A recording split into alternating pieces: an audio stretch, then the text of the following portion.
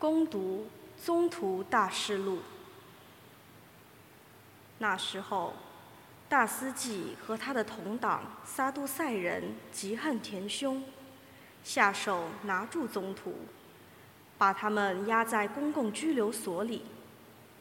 夜间有上主的天使打开了监狱的门，领他们出来，说：“你们去，站在圣殿里，把一切有关生命的话都讲给民众听。”他们领了命，天一亮就进入圣殿施教。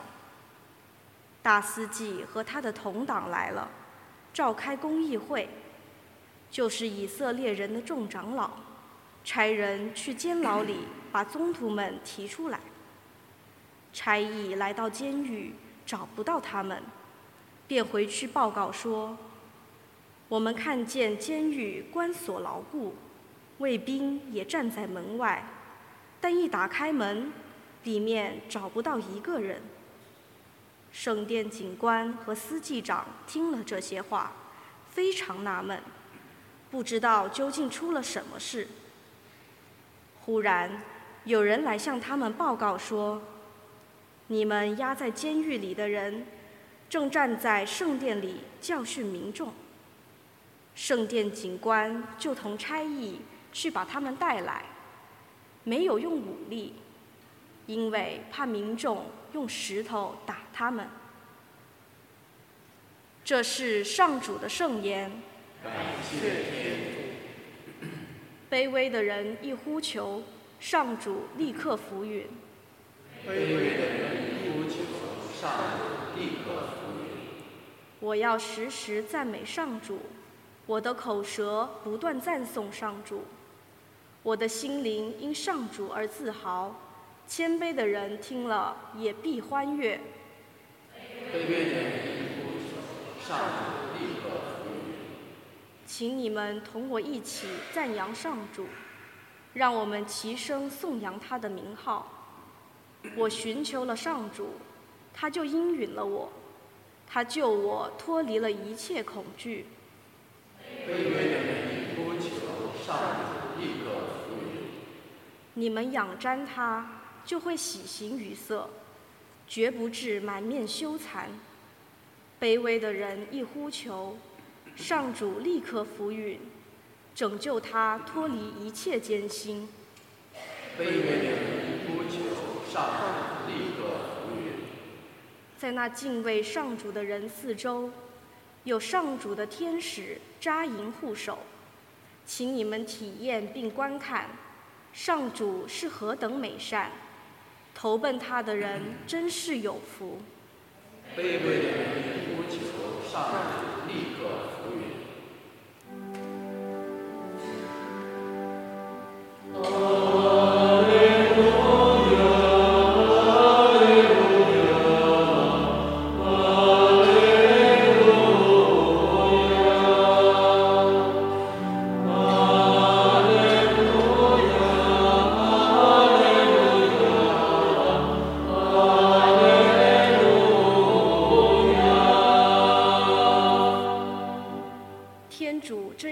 世人竟然把他的独生子赐给他们，使所有信他的人获得永生。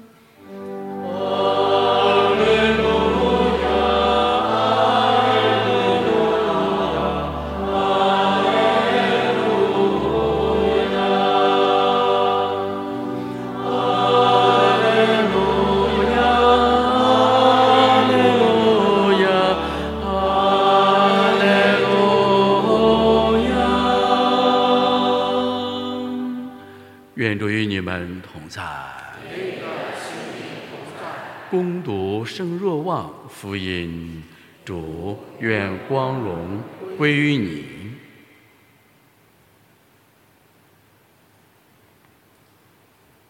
耶稣告诉尼哥德摩说：“天主这样爱世人，竟然把他的独生子赐给他们，使所有信他的人不致丧亡，反而获得永生。因为天主派遣子到世界上来，不是要审判世人，而是要使世人借着他得救。信他的不被定罪，不信的已经定了罪，因为他没有信天主独生子的名。审判就在于此。光明来到了世界，世人却爱黑暗胜过爱光明，因为他们的行为是邪恶的。的确，凡作恶的都憎恨光明，也不来接近光明，怕他的行为彰显出来。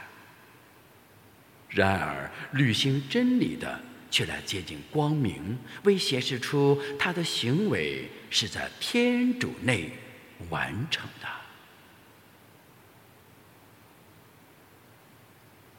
以上是基督的福音。请坐。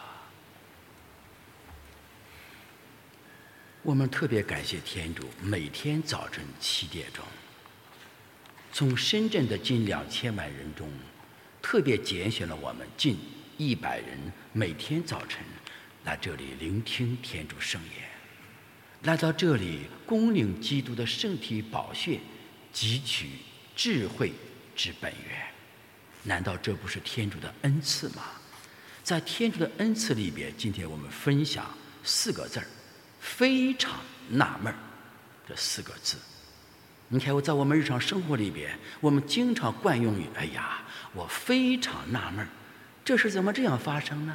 我非常纳闷，他就不能持之以恒吗？我非常纳闷，这个自然界怎么这样走啊？我非常纳闷，该做什么他没有做什么吗？所以今天在宗徒大事录里边，我们也听到了非常纳闷这4个字。我听了之后很受启发，以前也听没受启发，所以到每天早晨深深地爱上天主圣言的时候，读经员他读的每一个字、每一句话、每一个情感的逗号的抒发，都会刺痛我们内心深处。今天刺对我最大的就是非常纳闷。今天他们纳闷什么呢？读经员他为什么纳闷呢？哎，对了，非常纳闷什么呢？说被那些押在监狱的人突然间不翼而飞了，给被押在监狱的人今天看到在公众之下来教导人，来宣讲耶稣基督复活的奥迹，是不是纳闷了？你们说，别有个人在每年拘留所里边拘留的时候，政府都不知道，就突然间在教堂出现了，是不是很纳闷了？狱警也不知道怎么回事，官员不知道怎么回事，结果就不翼而飞从监狱里出来了，在宣讲，是不是纳闷了？这种非常纳闷的基础就在于耶稣基督他复活了。按照犹太人的惯例，经史法利赛人以及犹太人说，耶稣基督这个他不是天主，他死了就永远的死了，就圆寂了，跟释迦牟尼一样。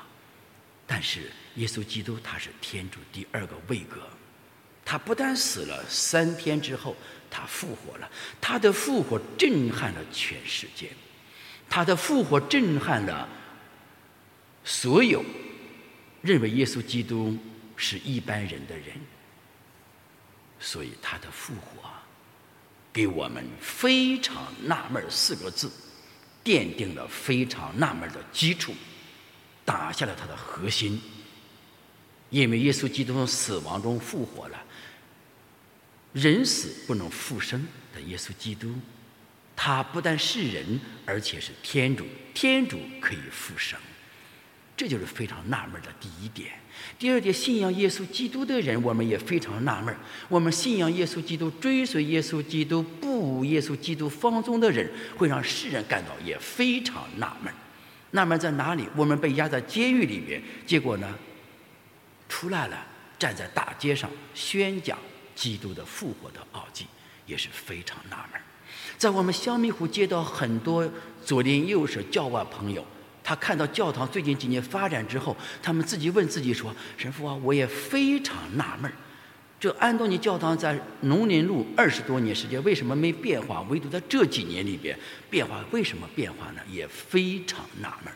我们今天在此相聚的每位弟兄，有个别弟兄姐妹因为非常纳闷4个字来到教堂做义工，这是不是非常纳闷呢？各位，我们非常纳闷的是，我们天主给了我们光明，但是我们却喜欢黑暗。纳闷在哪里呢？纳闷是我们喜欢黑暗胜过光明。为什么？因为光明可以照耀我们内心的黑暗，让我们的罪恶彰显出来，感到害羞。所以说，有人就喜欢黑暗，罪恶因此产生。多么美好的、非常纳闷的一种神学思想以及社会学思潮里边，就在今天安东尼堂区发生了非常纳闷。所以弟兄姐妹们，我们如何来善用非常纳闷这种恩宠？一，该做什么就做什么；二，不要虎头蛇尾，不要被一时冲动而左右头脑；三，信仰不是说出来，是干出来的；四，要持之以恒。今天来早了，明天懒惰就来晚了，这种人靠不住的。所以我们堂区的发展理念叫新发展格局和高质量发展，也是复活基督给我们带来了新的发展理念和格局，以及高质量的发展。因为每年我们庆祝复活节，那么今年庆祝复活节之后，我们堂区以我们自己的灵性生命应当发生如何的非常纳闷的变化呢？就是新格局的发展理念。什么叫新格局发展理念呢？我复活了，我应当更新我自己。我复活了，我不要再像昨天前天一样看人待物，像老的思想一样。我复活了，我不能再懒惰了。我复活了，我不能在今天高兴的进教堂，明天不高兴就不进教堂。今天我心里舒服进教堂，今天我心里不舒服就不进教堂。这是老的发展理念。新发展格局就是，无论外在事物风云变幻，不以物喜，不以己悲，只以复活的基督为生命的主旋律，这叫新发展格局。第二，高质量发展。什么叫高质量？今天中国政府都在讲高质量发展。那么咱们大街小巷的高质量发展和我们罗马天主教的教会管理学和圣经思想和天主圣言以及非常纳闷如何有机的结合在一起，有5个内容。新发展理念和高质量发展。一，所谓的高质量必须要创新，不能墨守成规，应当创新。第二，在创新过程里面应当彼此协调。第三，在协调中必须持守绿色发展。第四，在绿色发展当中我们必须持有叫开放。第五，在开放中达到共享。我们是不是恍然大悟了？哇，在天主教的神学思想里面，圣经里边，复活基督给我们带来非常纳闷里边，也把新发展格局和高质量发展放在我们教会的自我更新的这个历程中，非常必要，也非常有效，更是我们天主教中国化的基础、核心和走向。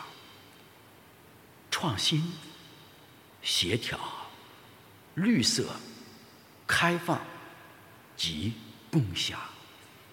假如我们每位弟兄姐妹们在公司经营当中，在教会的服务团队打造中，在与家人相处时，在与其他宗教界彼此握手时，在走向国际一流时，我们保持着非常纳闷的心态以及非常纳闷的恩宠，那么这个世界就会不一样，我们就会不断的更新，我们的生命就会不断地向前迈进，成为一个每天有一个新的我的生命。非常纳闷。